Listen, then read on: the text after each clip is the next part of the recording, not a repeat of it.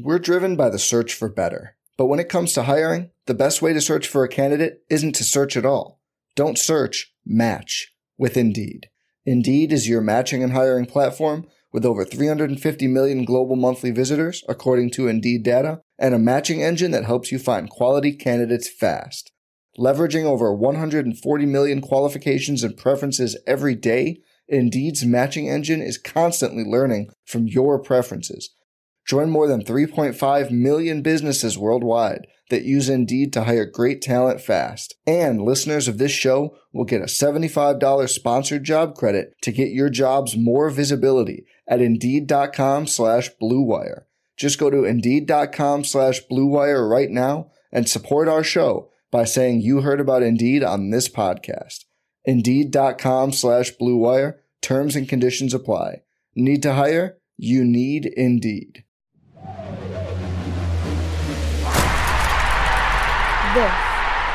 This is a Locker Room production.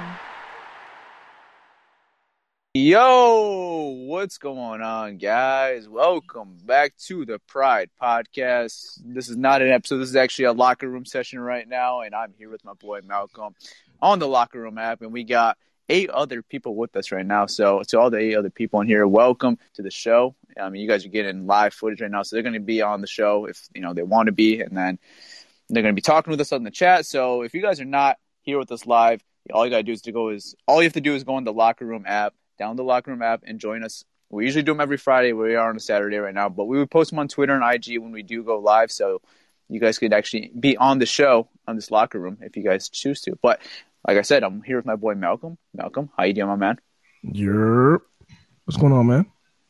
Not much. We recorded an episode not too long ago, and I mean, a lot of news has happened since that episode. Obviously, we talked about all the main stuff, all the free agency, like the Lions getting Jamal Williams straight from Michael Brockers. We talked about all that, but now we got to talk about the other side and some now former Lions that are on this team, and someone making a very, very big decision, today, and that's Kenny Golladay. He is no longer a Detroit Lion, and he's going to the Big Apple to play in your, homegrown city, New York. So he's playing with the Giants. He signed a 4-year deal today. Golladay is not part of the future anymore. It's official. It looked like it was going to happen originally, but now it's official. Golladay is not part of the future. What's your thoughts on Golladay now out the doors? Now the Lions don't have that true number 1 receiver on the roster, what it looks like. So what's your thoughts on, losing maybe a little younger receiver on Kenny Golladay? I know we've talked about this, but, now that it's official, what's your final thoughts on it? I mean, good for him. He got, what, $18 million? Yes. Yeah, $18 million a year for a 4-year span. 4-year span, $18 million, man. Good for him, man. I mean, I'm glad that we didn't pay him that money, but he deserves it. Good for him. I'm happy for him. I think I kind of figured he wasn't going to be a part of the plans. Like they want to start fresh, and they know the receivers that they want, and yeah, he wasn't part of the plan. So yeah, I mean, it was pretty clear once Brett Holmes didn't decide to franchise tag him that they didn't want Golladay part of these plans anymore, and then Golladay wasn't going to be someone that was going to be a staple in this offense and that they were going to build from. It was pretty clear after the franchise tag. I was maybe interested to see, if Galladay's market maybe just never lived up to expectation, which it did because he got that $18 million tag. But if Galladay's expectations, really never lived up to the market, I was always curious, maybe the Lions give him a call and, we're like, hey, let's give you a 1 or 2 year contract, and, maybe you could work out here for a 1 or 2 year deal, and then, maybe you work your way up and you can get that big contract. But at the end of the day, Golladay and his agent reached that big deal that they always ended up wanting, and, basically got the same deal that, he rejected back in 2020 with Bob Quinn.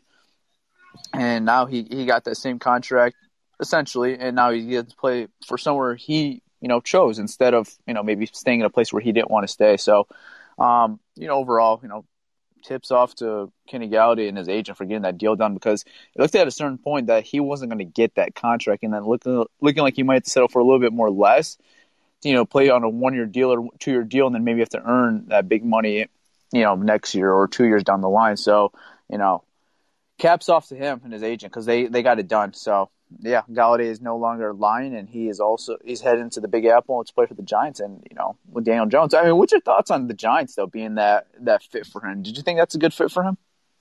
I mean, yeah. I mean, they're kind of loaded right now. If you think about it, like Daniel Jones has no excuse this year. No, not He at has all. no excuse. I mean, should be getting Saquon back.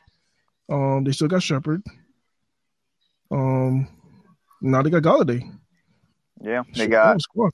Slayton, Shepard, and then they got Barkley coming back too. I think people Yeah, forget about him because he got hurt very early. yeah. And who the tight end Ingram? Evan Ingram, yeah. You know, man, they got no. There's no excuse. No Yeah. excuse that they can't take that division or at least contend. So kudos to them, man. You know what I just realized? We're going to get to see now Kenny Galladay versus Darius Slay twice a year. So that's going to be interesting. Yes, I don't think he's gonna be good for Slay. Okay. Yeah, I mean, Slay's a little upper in his career right now, so obviously maybe not the same corner he was a couple of years ago. But okay, now I want to talk about the Lions filling in that receiver spot. And I wouldn't call this a Kenny Galladay replacement by any means. This is a 1-year contract. But if you guys don't know what I'm talking about, the Lions went out and signed Brashad Perriman to a 1-year, $3 million contract. They're bringing him in Detroit now. So, Malcolm, this is a guy you actually wanted last year, in the last offseason, and, they got the deal done now. So what's your thoughts on that? I'm hoping he could come in and be good. I mean, yeah, I did want him last year because his time with Tampa, when he was in Tampa with his limited time of playing, he balled out. So I figured, yeah, you put him with Stafford, and it's a wrap. I think Stafford will definitely get the best out of him. But now, we have a new quarterback. Yeah. So it's not like I can say, yeah, you put him with Goff. Goff is definitely get the best out of him. Like I'm hoping, shit. But I think overall it's a good signing. You got a guy that could, stretch the field and take the top over the defense. So I'm definitely I'm definitely interested to see what he's able to do in Detroit. Yeah, it's different because you look at the previous regime, and maybe in the previous regime that we haven't had a speed receiver in who was our last speed receiver? I'm trying to think on the top of my head. You could probably say Marvin Hall, but how much I do you use Marvin Hall? I don't count that. I'm talk about a guy that'll actually get consistent playing time. Who is a true burner on this offense? I don't think we've ever had one. Javid Best. A guy that could take a screen and go to it's probably Javid Best is probably the last one. Yeah, we never had a receiver insane. Though. Yeah, I mean, Brashad Perriman. I mean, it's just different because we haven't had this style receiver. It seems like ever in Detroit. So now we're gonna see Brad Holmes kind of bringing a different philosophy in here now because the last two regimes kind of ignored that aspect of a receiver. They didn't really care about the speed aspect as much. They cared more about, maybe the route running or maybe, being that savvy possession guy who could just run from, just take that one-on-one ball and that they value that more. Brad Holmes kind of brings a different aspect, at least from this signing, that we haven't seen in Detroit in a while at least, and that's bringing a speed aspect, and that's in Brashad Perriman because this is a different type of receiver that I've seen in Detroit. Like you mentioned, the Marvin Halls, and they try to do the Jamal Agnew thing. But Brashad Perriman right now is expected to be one of those guys on the field potentially to get a decent amount of snaps per game, and is going to get a decent amount of looks per game because right now Detroit's receiving room, obviously before the draft, and there's still a little bit of time in free agency, but I mean most of the market's already gone. So I mean this is what the receiving core is essentially. Assume they'll attack one or two picks at that receiver spot in this upcoming draft. But as of right now, could you still hear me? My fault. I was getting a call. As of right now. As of right now, though, you got Terrell Williams, you got Perriman, you got Quintez Cephas, and that's about it. Because after that, everyone is borderline roster guy, or point you got Geronimo Allison. He opted out last year. We don't know if he's going to make the team. It's going to be a tough chance for him. And then you got a bunch of practice squad guys, Tom Kennedy, Victor Bolden. They'll get an opportunity, but something position Detroit's going to definitely need to address in the draft. But as of right now, it's looking like Brashad Perriman should have a decent role on this offense. So I'm intrigued. Do you see him as wide receiver 2? Wide receiver 1? I think right now, I think it's going to be literally a position they're going to address in the draft, and then it's not going to matter because I think one of those guys are going to come in and be the 1 or 2. I think Terrell Williams is going to be a for sure starter. And then I think we'll see maybe a battle in that slot for like between Cephas or between Perriman. And then I think, those guys will, split the reps or, one guy. Maybe Perriman takes those reps in the beginning of the season and then, maybe towards the end of the season or midway through the season or even after a month of the season, you get Quintez Cephas skin, more of the snaps and he steals it. Because, Perriman's obviously not a long-term project. It's only a $3 million contract, so it's not someone you're, necessarily locked to long-term. But yeah, couldn't find the mute button. Yeah, you're right. I mean, I don't know how much they believe in those guys though. Like Holmes and Dan Campbell. Like, how much do they believe in Cephas? I mean, those are not like those are not their guys. It isn't. They didn't draft them. They didn't bring them in. No. So how much of a role do you think like Quintez Cephas is going to have? Like, he's going to have to earn everything now. I don't think he's no for sure guy that's going to have a role unless he balls out. I mean, I think this is not being talked about because people just assume that he's going to be on the team next year, but that's not even necessarily true. If Quintez Cephas, gets outbeat by one of these guys in camp, he could be one of those roster guys that just doesn't make the team. When you look at this roster right now, I mean, you look at the receiving core, it looks like he's going to have some type of role and some, type of role at least on the roster, just because of how limited the receiving core is. But like, maybe we look after the draft season and maybe the Lions draft 2 guys within, day 2. I mean, I don't see that necessarily happen. Or maybe they dress one of those positions between day 1 or 2, and then maybe they go early day 3 and get a receiver, and then they think that guy could have a role. So I don't think it's being talked about that Quintez Cephas could have, potentially don't have a role, coming into next year, and he might not even be on this team next year potentially. Yeah, it's tough. So he had to earn everything. So we'll see what happens to him. We're driven by the search for better. But when it comes to hiring, the best way to search for a candidate isn't to search at all. Don't search, match with Indeed. Indeed is your matching and hiring platform with over 350 million global monthly visitors, according to Indeed data, and a matching engine that helps you find quality candidates fast. Leveraging over 140 million qualifications and preferences every day, Indeed's matching engine is constantly learning from your preferences. Join more than 3.5 million businesses worldwide that use Indeed to hire great talent fast. And listeners of this show will get a $75 sponsored job credit to get your jobs more visibility at Indeed.com/Blue Wire. Just go to Indeed.com/Blue Wire right now and support our show by saying you heard about Indeed on this podcast. Indeed.com/Blue Wire. Terms and conditions apply. Need to hire? You need Indeed. Going into that press conference, and I know we're going to probably take a different angle right now, going to that press conference with Jared Goff. Mm-hmm. Did you get a chance to catch that, man? Like, as far as I caught most of it. You caught most of it. Are you? So speaking of press conferences, and we'll get into that Goff thing. Sorry, but I got to talk about this. Did you watch Stafford's press conference? Like just like that clip. I sure did. Did you see what he was listening to in his press conference? Man, he's still a part of Detroit, man. He still misses us, man. You know how it is. He was listening to Dan Campbell. He was, and he goes, "Oh, sorry." He wants to see what's going on down here. You know, he wants to see what's going on down here. But what else? Dedicated 12 years. Yeah, definitely. But what I was gonna say and what I was gonna get into is that, are you a little concerned that they might not go quarterback in round 1? Because the way everything is looking right now, bro, I'm gonna tell you right now, the way the Lions media is treating Jared Goff and promoting Jared Goff, and the way the coaching are talking about Jared Goff, and the way he's coming in, it doesn't seem like a bridge type of situation, if you ask me. Like teams don't do this with Ryan Fitzpatrick. When Ryan Fitzpatrick comes in, they don't have all this stuff from Ryan Fitzpatrick. They don't have videos and all this stuff from Ryan Fitzpatrick. Do you think that he's a guy? Like, I mean, when you say concerned, I mean, I think you're making it sound like quarterback's like the only position the Lions need to address this draft, and it's like the only way the Lions could win the first round is if they address the quarterback position, and that's not necessarily true.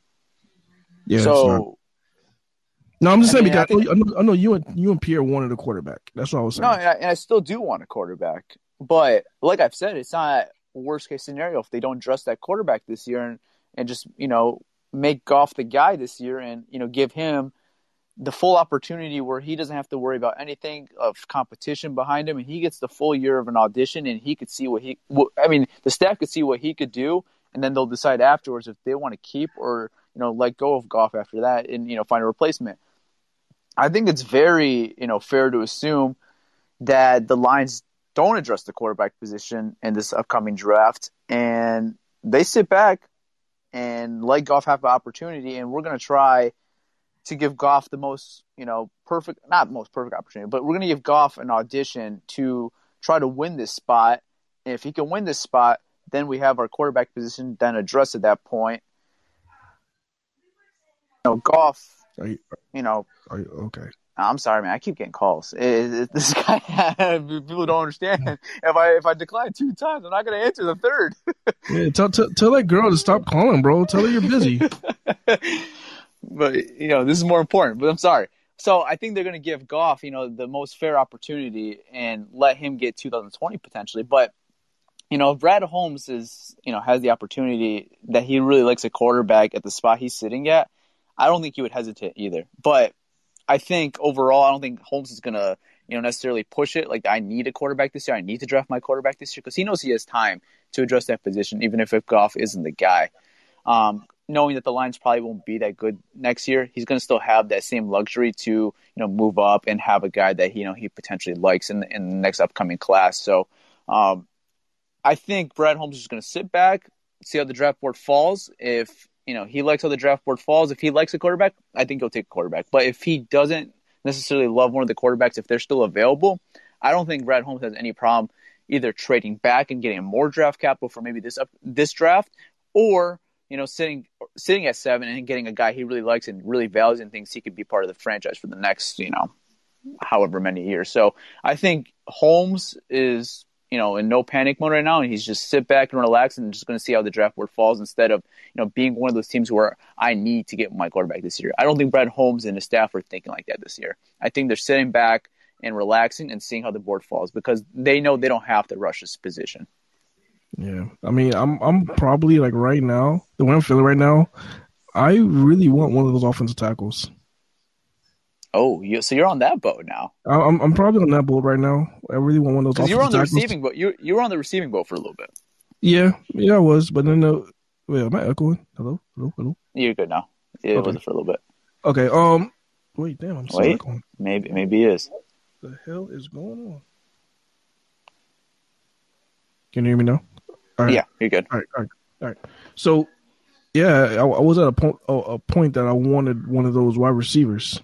Now, Jamar Chase is there. I still want Jamar Chase. I'll probably take Jamar Chase over the tackles. But I don't think he's going to be there. I think our option is going to be between Waddle and Smith. And if you ask me, do I want one of those tackles or Waddle or Smith, I will probably take a tackle because I think you could probably find a Waddle later in the draft. I don't think you got to push, your 7th overall pick for Waddle. Yeah. I mean, there's tons of guys in this draft with speed. Like, I've been watching pro days, and the guys are throwing 4.2 numbers all day. Now, probably not really 4.2s, but I think they're legit 4.3s. But you can find the Waddles later in the draft, and it won't be an issue. I don't think Waddle will be the move. Now, if you go Devontae Smith, I mean, how big is he? I mean, that's we'll see on April 12th, I believe, is the pro day in Alabama. Yeah, that's a little bit of concern. I mean, if he puts on some weight, if he gets at least 180, 175, 180, I mean, maybe, he could probably be a threat. He could definitely be a QB, wide receiver 1 if he gains the weight. I just hope he's not as small as they say he is. 165. Yeah. No, he was small when I saw him at the Senior Bowl. I mean, obviously he didn't end up measuring, but just looking at my eye and looking at Devontae Smith on the sideline, I mean, he is small compared to the other guys there, especially. So it's gonna be interesting, what he weighs at the Alabama Pro Day. So we'll see that. No, but I agree with you. If it's at 7, I told you, if it's not an offensive lineman or quarterback, I'm not really intrigued or interested in who they drafted that spot, honestly, because at that point, I'd rather just trade back and gain more draft capital and work from there. Because I think other than that, I think you're either reaching or it's not really much of a greater position in need, if that makes sense, that you could make that maybe you could have just addressed later in the draft, if that makes sense. So like receivers obviously a big need right now, but I don't think that's a position where you're in the line situation where you need to draft at number 7. I think you could trade back or even address this position later on in the draft, day 2, day 3, and be completely fine.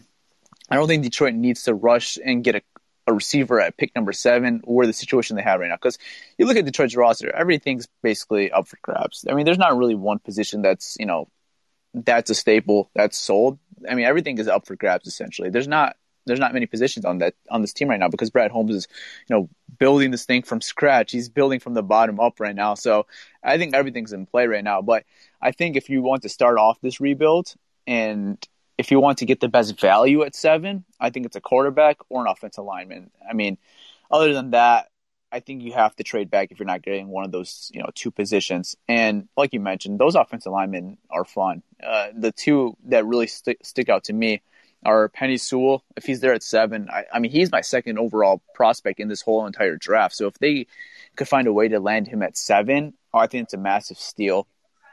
And Rashawn Slater, he's getting, talk as a tackle, but I think this guy, if you switch him to the guard position, which he played all 5 positions at Northwestern, I think if you switch him to the guard position, I think this guy could be a very, very elite offensive guard at the pro level. I'm talking up top 5, Zach Martin's, Quentin Nelson territory. I think he could be very, very good if he's an offensive guard in the NFL. The offensive tackle position, I think he can still be a fine player, but I think at that guard position, I think he's a difference maker. I think he could be a true difference maker in the interior. So that's someone I would be very, very interested if he was in position at number 7, and if they're not a huge fan of these quarterbacks, I think that'd be a home run hitter if you got Rashawn Slater. Yeah, and for the people, again, I said this before, if you don't know who Rashawn Slater is, just turn on the tape with him versus Chase Young. And he's gonna change your whole perspective about him. That dude completely shut down Chase Young, one-on-one by himself. Yeah. So I want to bring up. People are probably wondering, what do you mean offensive line and quarterback are the only positions you could address at 7? We have the worst defense in all of football. How can you not address that position at pick 7? And I'm gonna be real brief and simple about it.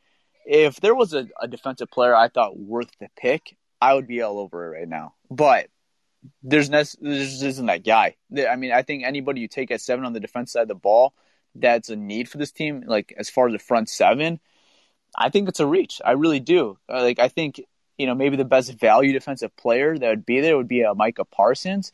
But even then, do you need a linebacker at pick number 7? I mean, he's not going to be your middle linebacker. That's going to be one of those guys that's just one of those crazy coverage guys like a Devin White. That's not Micah Parsons' game. Micah Parsons is an off-ball linebacker, that can maybe get to the quarterback a couple times if you line him up in the jack spot, which Detroit doesn't necessarily really need as much right now. So I don't really think there's that one guy on the defensive side of the ball that's worth the number 7 pick. Maybe if you trade back and, you want to attack one of those interior defensive linemen, I think that's fine. You can go get your guy. You can go get like a Christian Barmore or something like that. I think that makes more sense. But I think if we're talking as far as pick number 7, I think anything outside of the offensive line or quarterback for Detroit, I think it's a bit of a reach, honestly. What's your thoughts on that, Malcolm? I mean, yeah, I agree. I mean, the closest guy would be Parsons. And, at 7, would that be good value for Parsons, There's so much better value. Even the receivers are better value than Parsons, I don't know. I personally wouldn't do it unless. I mean, didn't he come out with really good pro day numbers? Yeah. I don't know if he ran a 4.4, right? I don't know if that was the official pro day or one of those personal workouts. I don't remember exactly. I have a feeling it wasn't the actual Penn State pro day, if I'm not mistaken. Yeah, I just remember seeing that he ran a 4.4. It was a 4.46. Mm-hmm. But I'm not sure if it was his official pro day numbers or if it was a workout. But I mean, I just don't know. I don't know. You turn on the tape on him, he's good. He's a phenomenal player. But do you get him at 7? Yeah, I think it's a bit of a reach. And I think John in our comment section made a really good point. Says follow the money. Look who are getting the big contracts: quarterbacks, tackles, and defensive ends. I think that's 100% true. And obviously, those are the three most important positions in football. And I think the three positions in football you need to address right away, especially when you start a rebuild. Because right now, the Lions got their left tackle. They got Taylor Diker. He's a staple. They paid him last year. The quarterback position's not sold right now, obviously, like we said. I mean, Goff gets the audition to see if he's that guy, but obviously not the for sure quarterback of the future. And then your right tackle position, that's really up for grabs now because Terrell Crosby maybe not part of the long-term plans. Big V, we saw how that how that went last year. It doesn't seem like Dan Campbell really has much interest of keeping him at the tackle position this year. So that is definitely a spot of uncertainty. And then the defensive end spots, you locked up one of your guys in Romeo Okwara, and then I think everything else at that point is up for grabs as well. Is Trey Flowers part of this long-term plan? We have to see for this year, because if Trey Flowers doesn't perform, I mean, Brad Holmes could easily move off that contract after this year because it comes a lot more cuttable after next year. So right now you have one defensive end spot sold. You have a left tackle sold. Everything else out of the big positions that we just named right now are not sold right now because you still don't know who your quarterback of the future is. You still don't know who your right tackle of the future is. And you still don't know who your other defensive end alongside Romeo Okwara is going to be. Maybe that's why you got a little more competition that you can play around with. You got guys like you drafted last year, Julian Okwara. Maybe they test out Austin Bryant. Like we said, they still have Trey Flowers for another year. But kind of like we were saying about Quintez Cephas, these are none of Brad Holmes' guys. So, they might not be part of the long-term plan. So, it's not that surprising if Detroit maybe goes a different direction and they don't plan to use one of these guys I'm mentioning right now. So everything else is up for grabs right now is what I'm basically saying. Outside of the left tackle spot and one of the defensive end spots in Romeo Okwara. So. Yeah. I mean, we'll see how they handle it, man. I know they dropped a tackle or one of those offensive line guys. It could be a real staple point to our offensive line, man, which is already looked like it was headed in the right direction. Our offensive line looked like it's really good, but you added one of those guys, man. If Detroit could get one of those offensive linemen and they end up being elite, I mean, Detroit has a top 5 offensive line at that point. I mean, don't they? They sure would. Because you got Taylor Diker, who I think is Pro Bowl, All Pro worthy, at least top 6, 7 tackle-ish left tackle. I think that's fair. Mm-hmm. And then I think Frank Ragnow, undoubtedly top 3 center in the NFL. And then at that point, you drafted Jonah Jackson last year. He's one of those guys you just want on your offensive line, a good starter. And then if you get another offensive lineman, like if it's Penny Sewell or if it's Rashawn Slater, and they end up being very good, I mean, I think we're talking top-notch offensive line, and it's going to be a spot where quarterbacks and running backs are going to want to play for at that point, because when you address those trenches and you have nice trenches, people are going to want to play for them. Yeah. So I say do it.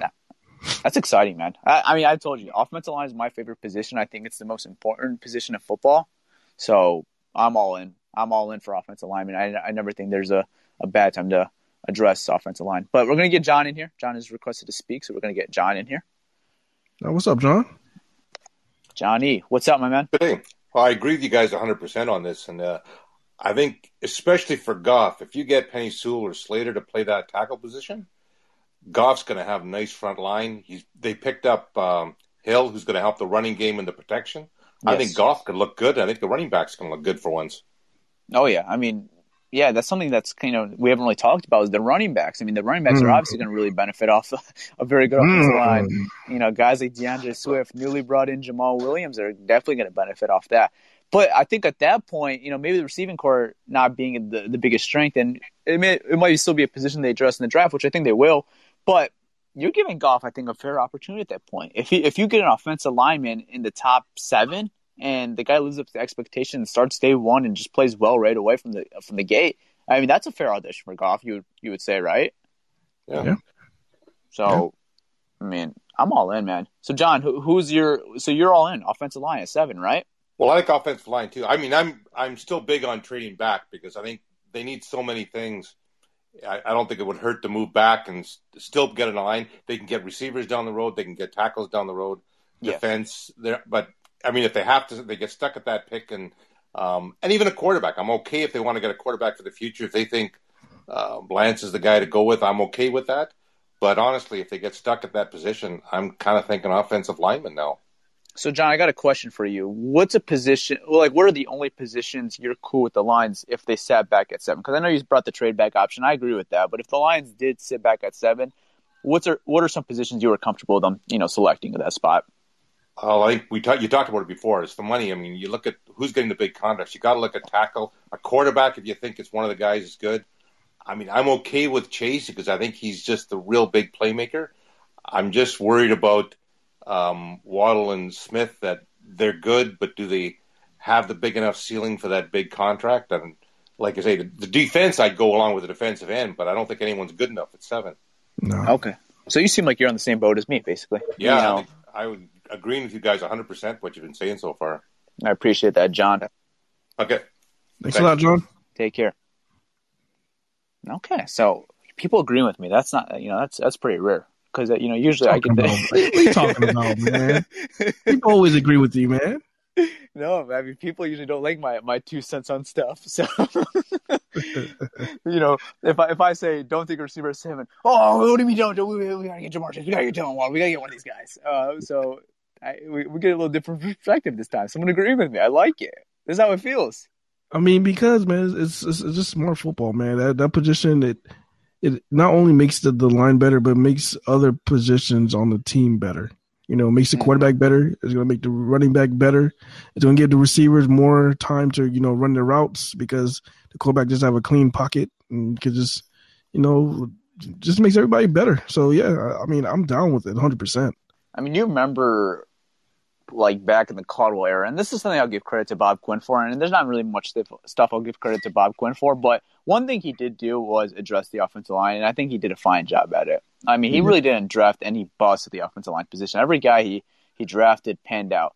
He made a very busty free agent signing on the offensive line, but other than that, his offensive line, I mean, he did a really fine job, figuring out the position. So Halapoulivaati Vaitai. Halapoulivaati Vaitai. I told you were high on that move. I was never big on that move. You know what? You know what it was? I was like, you know what? Bob Quinn kind of has an eye for these type of things. Yeah. I thought maybe he knew something that we didn't. I mean, even the Eagles fans were telling me, they was like, yo, you guys got bamboozled. Like, you just got gypped. Like, you just paid this much money for Halapoulivaati Vaitai, a 5-year deal. I mean, you look at the logistics, it's really a 2-year deal that you can move on after. But, I mean, it looked like ridiculous from the start. I'm like, dude, this is like the 3rd string offensive tackle for the Eagles. And we just paid this guy $50 million for the next 5 years. It was bad, bro. I'm telling you, like, I had my fan goggles so deep, like, on that even the Eagles fans was telling me that we got bamboozled. And I was like, you're wrong. You're wrong.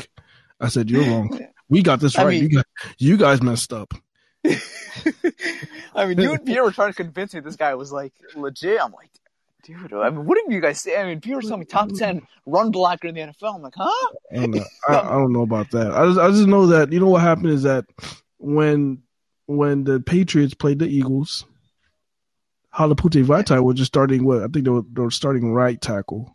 Yeah, in the Super Bowl. Mm-hmm. And he did a good job. I think he held up no pressures. Completely shut down whoever was, trying to get at him, get the quarterback. Completely shut them down. It might have been Flowers. Could have been Flowers. And then Patricia was like, man, that guy. I got to get him. When he's available, one day I got to get him on my team. And, yeah, he was available, got him on his team, and, oh, my Lord. It's like that picture of, I just saw recently, Bill Belichick hugging Hunter Henry. It's like, oh, I need to get this guy on my team, and he ended up doing it. You know what? I think that's going to be the one guy. And we're going to laugh about this. You're going to laugh at me for this. But I think Jelani Tobias is going to be one of those guys for New England. Because Bill Belichick, his rookie year, when they played week 1 in the preseason, he hugged him. And it looked like he was saying something. Take him now. Take his ass now. And it looked like he said something to him. It's like, oh, I'm going to get you out of here. Take his ass now. Oh, I'd be completely fine with it. But we have a request speaker right now. We got Mendy. Let's bring Mendy in here. What's up, Mendy? What's going on? You're on with the Pride Podcast. Hear me? Yeah, we can hear you. Yeah, what's up, man? Yeah. So I'm a diehard Giant fan. Okay. And we obviously just got Kenny G, and like people are ecstatic, they're happy. Should be. I mean, people are acting like he's like one of the top 10 receivers. I'm like, he's a true number one guy. Is this true, or is this just an overreaction on the hype from the signing? Because I don't know. All right. Do you want to answer this, or do you want me to answer this? Go for it, Malcolm. All right. So Kenny G, what you can get from Kenny G, and it's going to be tough to figure out what kind of Kenny G you're going to get, because he was playing with I know a lot of outsiders may not see this, but Stafford is a phenomenal quarterback, and he's a guy that could put the ball anywhere on the field. Now, can Daniel Jones do that? You know, because all Kenny G is, he's not a great route runner. He's not a great at creating separation. You're not going to get that guy. If you want a guy that's going to, you know, beat the guy off the line and just off route running, he's not that guy. Kenny G's a guy that you put the ball up in any area that he's in, and if he's one-on-one, he's gonna come down with the ball. That's the type of player Kenny G is. So he's a red zone target, you're saying? He is a red zone target. I mean, he led the league in touchdowns a couple of years ago when he went to the Pro Bowl. He led the league in touchdowns in the wide receiver position. So he's a guy that's gonna. I'm telling you, put the ball up. He has a way of twerking his body around in weird angles to come down with those balls. Yeah, So I mean, this is the season where Daniel Jones is going to make him or it's going to break him, because you have Galladay, Shepard, Darius, Barkley, Kyle, Rudolph, who they just signed, Evan Ingram. I'm like, there's no excuse. So I guess like, right, Giant fans are used to like OBJ, you know? So like, do you think Kenny G is on that level or like a tier under it? I don't think he's Odell Beckham in his prime. Like, I don't think you're getting that giant Odell Beckham, but you're getting a guy who is a true number one receiver. And that's what your question was. I mean, this is a perfect fit for what you guys needed on this offense. You know, you mentioned all those nice surrounding, you know, the supporting cast around Daniel Jones, and that's fine. That's a very good supporting cast. And now adding Galladay, I think the supporting cast is just going to look better now, because I think it's going to create more opportunities for now, you know, a Shepard or Darius Slayton, and it's going to give them a better opportunity. Maybe Evan Ingram starts to thrive a little bit now. You guys got Kyle Rudolph, who was in the NFC North. He gave us a run for our money, man. He was kind of one of those Lion killers. Always had a pretty solid game versus us. So that's another pretty solid, you know, pickup for, you know, the Giants. But like you said, this is a make or break for Daniel Jones. And could Daniel Jones work with these targets now? Because there's no excuse, you know. The offensive line could use some work, but, you know, you guys still got a top pick this year. So I'm interested to see how the Giants can build, because now this is year 2 of Joe Judge. Let's see how they build now from this standpoint. Because, I mean, this offense, hypothetically, is very rock solid right now. And it's just going to come down to, is Daniel Jones the real deal? And I'm not necessarily sold on Daniel Jones from an outsider perspective, and from the games I've seen. I've never been a huge fan of him. So I'm, you know, interested to see what he can do now with the supporting cast. But, I mean, it's going to be interesting. And like you said, there's zero excuse now for Daniel Jones. I think this is going to be the make or break for Joe Judge to, you know, determine if I'm going to keep building around Daniel Jones or if I'm going to move on after him, you know, maybe, you know, next offseason. So there's no excuse anymore. I got you. I will say this, like, if I had to compare him to a player, I would compare him to a prime, and you guys might be familiar with this player, a prime Des Bryant. Wow, really? That's what you're going to get with Kenny Galladay, a prime Des Bryant. Wow, and you said that to a Giants fan who hates the Cowboys. Yeah, I mean, honestly, but Des Bryant's pretty damn good. Honestly, that's what you're going to get from Kenny Galladay. Des Bryant wasn't the best route runner. I mean, it wasn't really great separation either, but yes, he was getting those jump balls, or, you know, stretching the field, and one-on-one, he was that guy. Yeah, but so what's going on now is they're comparing this signing to the Plaxico Burress signing. How Plaxico took Eli to the next level. You know, he was 6'4", 2, yada yada yada. So that's who Giant fan at least is comparing Kenny G to. Thank you guys so much. I really appreciate it. Hey, no problem, man. Mendy. That's interesting, man. I'm actually really intrigued to see how that works out. I was shocked kind of Galladay choosing the Giants, honestly, just because, you know, how rocky the Patriot way kind of, you know, went through and how he rejected that deal with Bob Quinn, because like I said, you know who the coach is in New York? That's Joe Judge. That's a former Patriot guy as well. I know, but is he like Patricia? I don't know that, but I was just a little shocked that he's going, through the Patriot kind of tree again. But maybe this is a little bit different. But I don't know. Well, I mean, it had to be different. I mean, Joe Judge and the staff had to sell him on something to sign that deal. I mean, it might have been the money, but I mean, yeah. I'm pretty sure he talked to some guys. I'm pretty sure he probably maybe talked to maybe he had a word with what's his name, former Lion, Golden Tate. Golden Tate told him how the locker room vibe is. Well, maybe. I mean, did you see Golden Tate? He wasn't happy on his way out either. He wasn't happy on his way out? Well, I don't know about his way out, but he wasn't happy with the role he had on the Giants. I don't know if that was necessarily. I mean, Joe Judge benched him a whole game. He didn't let him travel with the team and put him in the red jersey in practice one time, and he made him the extra body. Oh wow! Like he was a practice squad body. Oh wow! Because Golden Tate said on Monday Night Football when he got a touchdown, "Give me more targets," and that's how Joe Judge responded. He benched him and made him. He put him in a red jersey in practice and benched him for the next week game. So good luck, Kenny Galladay. So at least he didn't go to the Bears, man. That's I was just one place I was hoping that he did not go. It's just away from the NFC North. Get him the hell out of the NFC North. Like, as long as he didn't go there, I'm good. I mean, I was a little worried. I thought he was going to go to the Bears. I would not want to see Kenny Galladay playing against Kenny Galladay twice a year. And Mendy was also saying that I guess GT's family was posting stuff on social media as well. So, I mean, Galladay's not that type of guy. He's usually not a true vocal guy like that. He's a lot more quiet. He's a quiet guy. Because we had both of them, so I could tell you that. I mean, Galladay's a lot more quiet than GT, but I love GT, man. GT was a phenomenal player. They call him Showtime Tape for a reason. So, but yeah, overall, it's going to be interesting. I'm intrigued to see how this Galladay fits, though, in New York now. And like we said, this is a make or break for Daniel Jones. So yeah, that's what's up, man. But let's go back to more signings. Did we sign more people or? You want to go instead? You want to go in more depth of talk about Tim Boyle? Oh fuck! We got another. We do got another request though, so let's do that. We'll talk about that. Man. We got John back. John, are you here to talk about Tim Boyle? Exactly. Oh, okay. Man. Oh shit. Now, have you seen anything on him? He had a YouTube video. He was talking an interview on something. The guy does look like he's pretty mature, and he had a rough college career, and I think he's got the grit Dan Campbell might like. Okay. I think he I'm not gonna lie, John. I'm not gonna lie to you. I think I've really watched Tim Boyle. I'm laughing because I sent Tyler a highlight video on Twitter, and I want Tyler to explain what was he doing in the highlights. So I don't think his highlights are great yet either. No. I mean, they were actually phenomenal. They were phenomenal highlights. I mean, he's a phenomenal. I mean, he might do it better. But this guy's got grit.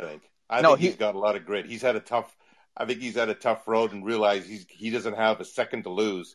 Otherwise, he's going to lose his career. Like he's kind of fighting on the end of his rope, and he knows that. So he's playing like every game is his last game, sort of thing. So I just like that spirit in the kid. And I think that's the kind of thing Campbell might like. I don't think he ever loses the spot with the highlight reel I saw from Malcolm. I mean, he's a phenomenal kneeler, like a phenomenal kneeler. In the highlight, it was like a 5-minute highlight of him just kneeling the ball in different games, different situations. Yeah. Like you're behind Aaron Rodgers. It's just kneeling the ball. I was like, wow, this is the best they could come up with. No, but I'm not gonna lie. All right. All jokes aside. I actually I had to dig deep. I had to go to his college tapes and I actually saw some of his preseason games. Okay. Yeah. His preseason games were good. He has 2 an years arm. ago. Yeah, he has an arm. Yeah. He has a solid arm. I'll say that. I mean, it's preseason though, but yeah, I mean, I'm not looking as far as like what he did in preseason. I'm looking like, all right, does he have an arm? Is he a scrambler? Because I didn't know what kind of quarterback he was. Yeah, he's got a big arm and he's hitting his man. He has a big arm. So I'm interested to see. I want to see him in preseason or in camp. Maybe you guys could tell me how he looks in camp, or maybe I'll come down and I'll see. I don't know.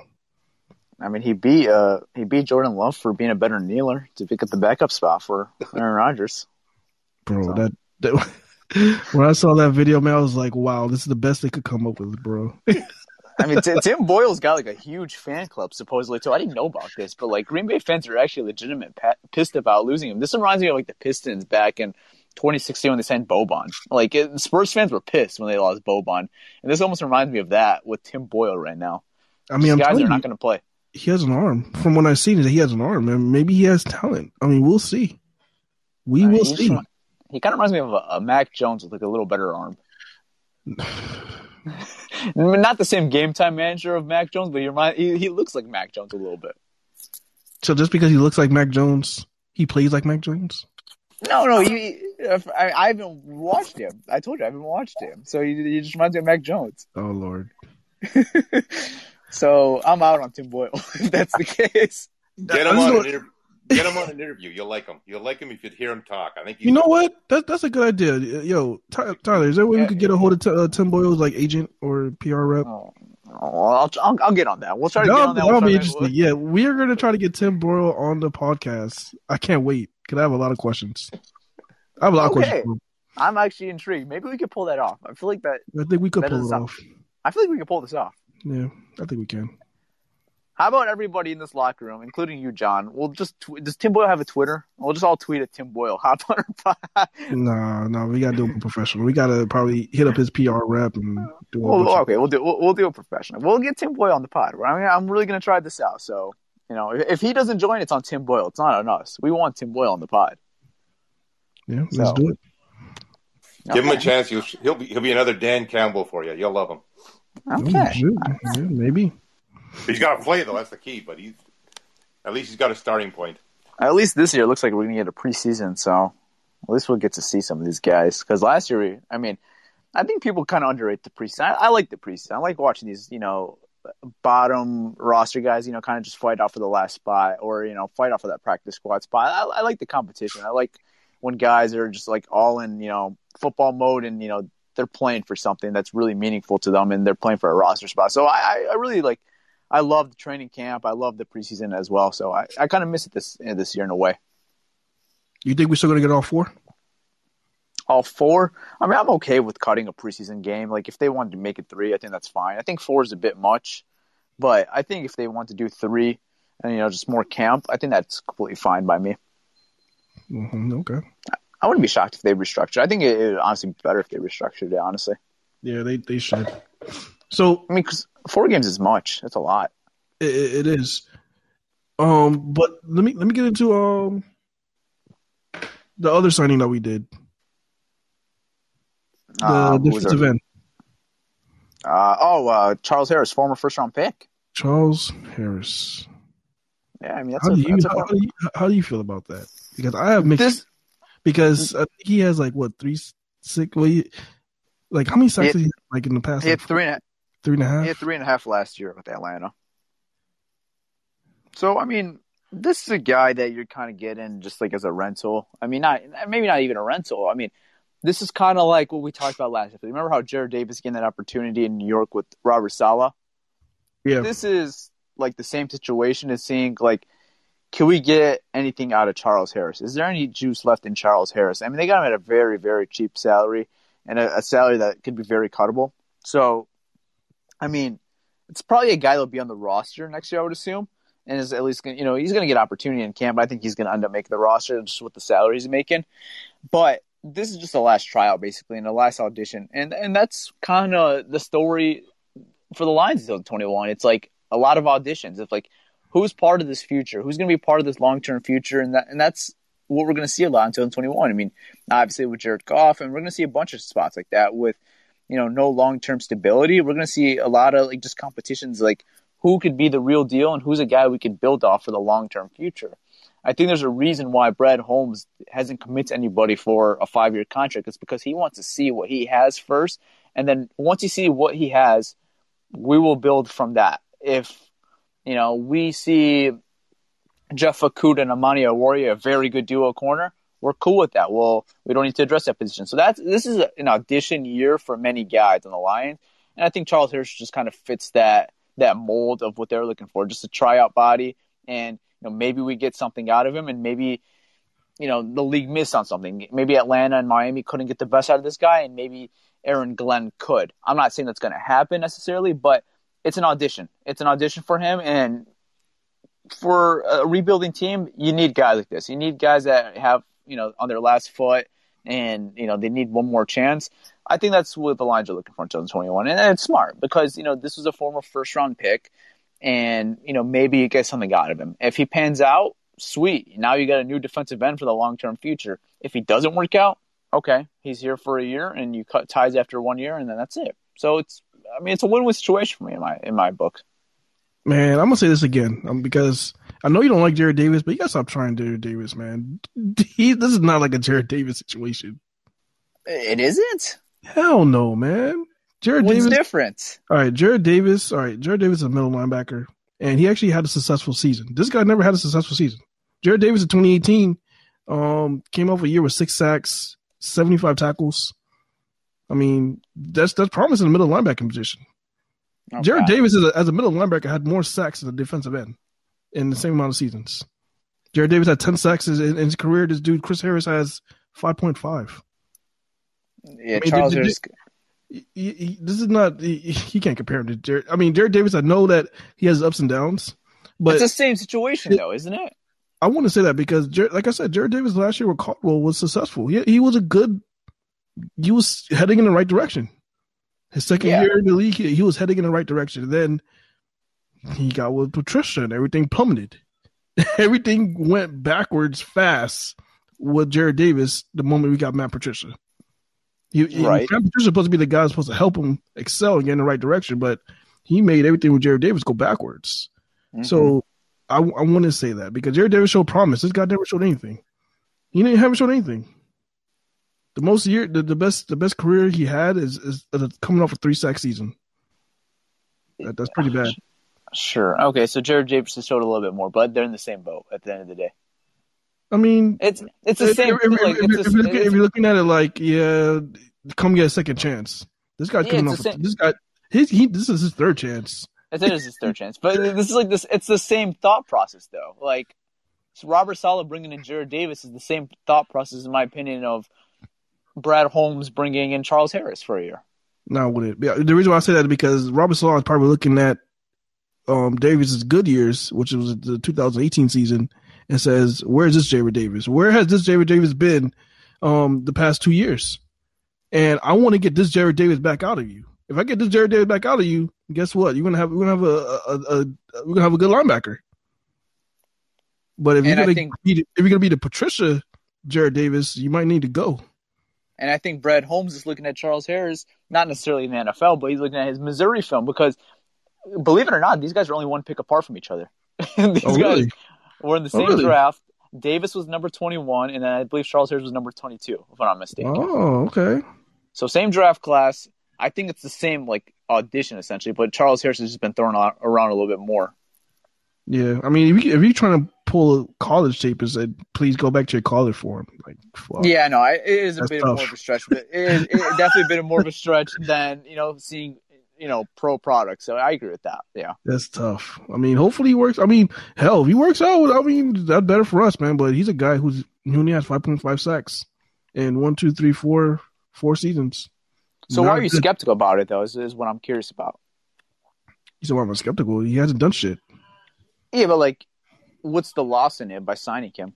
No, I mean, I don't know. I haven't looked at the numbers, but is his contract cut?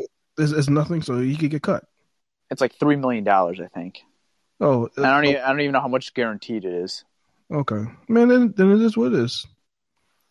So there's not that's what I'm saying. There's no long term with this move at all, but he could be a long term thing if he ends up comes out. You get another 3 sacks? No, not that. But no, hopefully he comes out and balls out, man. Come on, let's get double-digit sacks from this guy. First round pick. Let's go. I mean, it's like Romeo Okwara. What was Romeo Okwara before? I mean, sometimes these guys just pan. I don't know, man. That's crazy. Sometimes these guys just come out of nowhere and they just thrive in a different situation. I mean, you might have said the same thing last year if you were a Falcons fan for Charles Harris. Like get him out of Miami, we'll bring him here. But like Miami, at the end of the day, was a dysfunctional situation as well. I mean, they fired their coach, I believe, week 5, week 6 in the season. So it's like a Patricia situation. At least Charles Harris is now entering a fluid situation, a situation that's, stable right now. Nothing significant is really going to happen in 2021 for the Lions. So he's entering a little more stable position where he's just here. And, the room that he's entering right now is a little better room than he's ever entered because he's entering a room with a lot of guys in the same situation as him. It's going to be a lot of audition guys and, a lot of guys are just going to be trying hard and trying to, play good football and, earn next contracts. And, I think Charles Harris just kind of fits the mold of what they're looking for in 2021.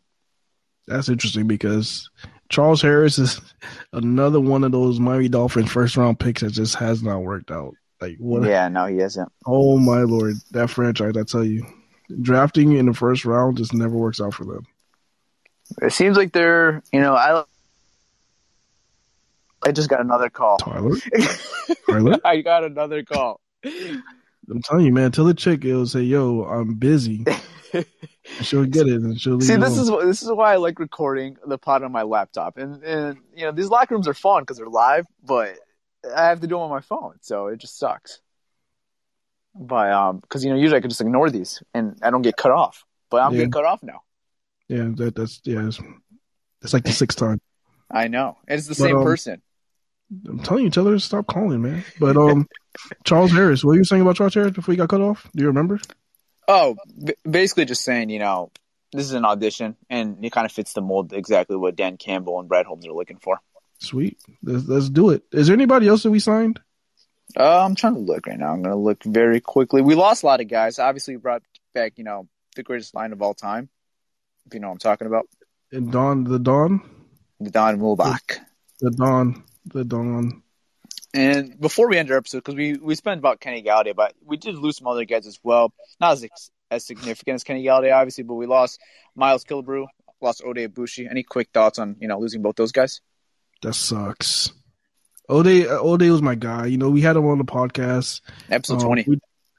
How do you remember that shit? Oh, yeah. I don't know. We sent Randy Bullock as well. It was really episode 20 when we did Oday Abushi? I'll check for you really quickly, but was it really? I'm pretty sure it's 20 or 21. We did him before Slay? Oh, yeah. Wow. And we're like at 175 now, so that's crazy. Yeah. That's crazy, the episodes we did. Yeah, so we even talked to Oday, and he's a really cool guy. I mean, I was hoping that he'll work out, whether it's a backup role or whatever, but he found a team. He's still employed. He's still making his money, man, so good. Kudos to him. And Miles Killebrew, I think, I don't know how much it's going to hurt our special teams, but this guy was very good on our special teams. And I think he's a guy that reminds me just like a Jalen Reeves-Maven that just doesn't get an opportunity to play regular season games. And I was hoping that with the new staff, they will let him play, whether it's linebacker or safety, whatever. Because every time he played in the preseason, he balled out. But it was like he gets no playing time during the season. So, I mean, kudos to him. He's on the team, just like just like Oday, and he's making his money. And good luck to those guys, man. Yeah.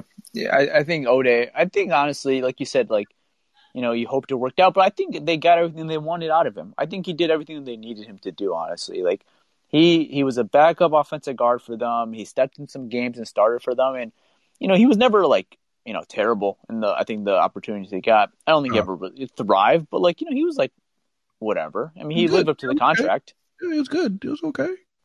So I mean, I think he was a nice, guy that was here for 2 years. So I didn't really mind Oday Abushi. And then Miles Killebrew, yeah, a special teams guy that he's going to the Steelers now. So we'll see the opportunity he gets in. Pitt. I think he'll probably still have that same role that he had in Detroit, probably just because of how good that defense is, and just probably be just be a pure special teams guy. So, I mean, not guys that you're necessarily going to be pissed that they lost out on, but are guys that, maybe you want to see around for another year or two. But I think it just opens up more competition for guys that you probably just didn't see much of a long-term future for. So I think that's fine. And then, yes, it was Oday Abushi episode 20. So I just looked that up. So, yes, episode 20. Wow. And then, That was one of our first interviews. Don't Don't judge us. Fourth interview. Fourth interview. Don't judge Yeah. us. We've grown and we've gotten better. But yeah, the episode is there if anybody want to tune in to one of our older episodes. For sure. It's only like a 20-minute episode. It's very quick, but it was a cool episode.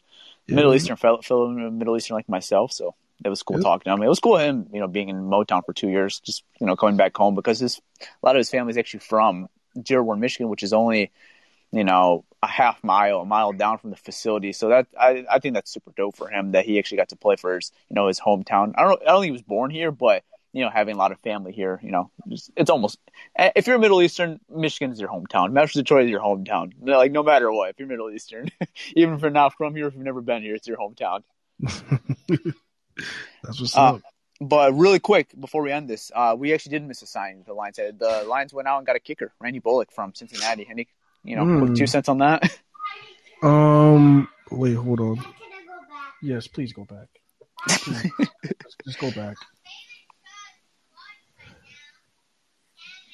I'm almost done. No, you don't have to knock. Just open the door and go in. Just open the door and go in. You're good.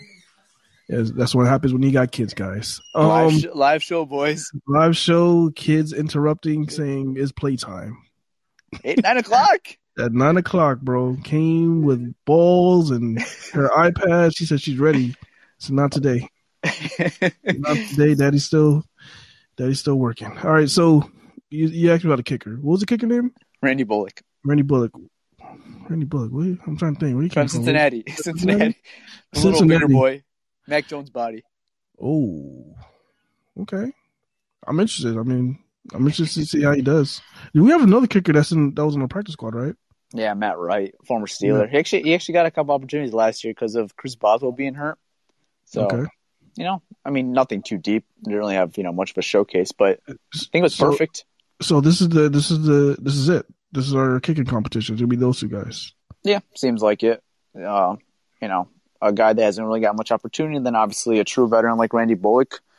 That's the kicking competition this year. This is your Aaron Simpas, Jack Fox competition this year. Because last year we had the punting competition. This year we got the kicking. So we'll see how that goes. Yeah, I'm hoping it works out because just like I told you before, man, we don't want to go through a hard patch of just not having a kicker. No, it's tough. It's difficult to win games. Lord. Oh, no. I mean, when you're not confident in your kicker, it's one of the most underrated positions in all of football is having a good kicker on your team. So, this is something the Lions are going to have to figure out, and they're going to have to figure out fast. Yeah, definitely got to figure out fast. So, is there anything else, or do we got people that anybody want to come on or jump on, or?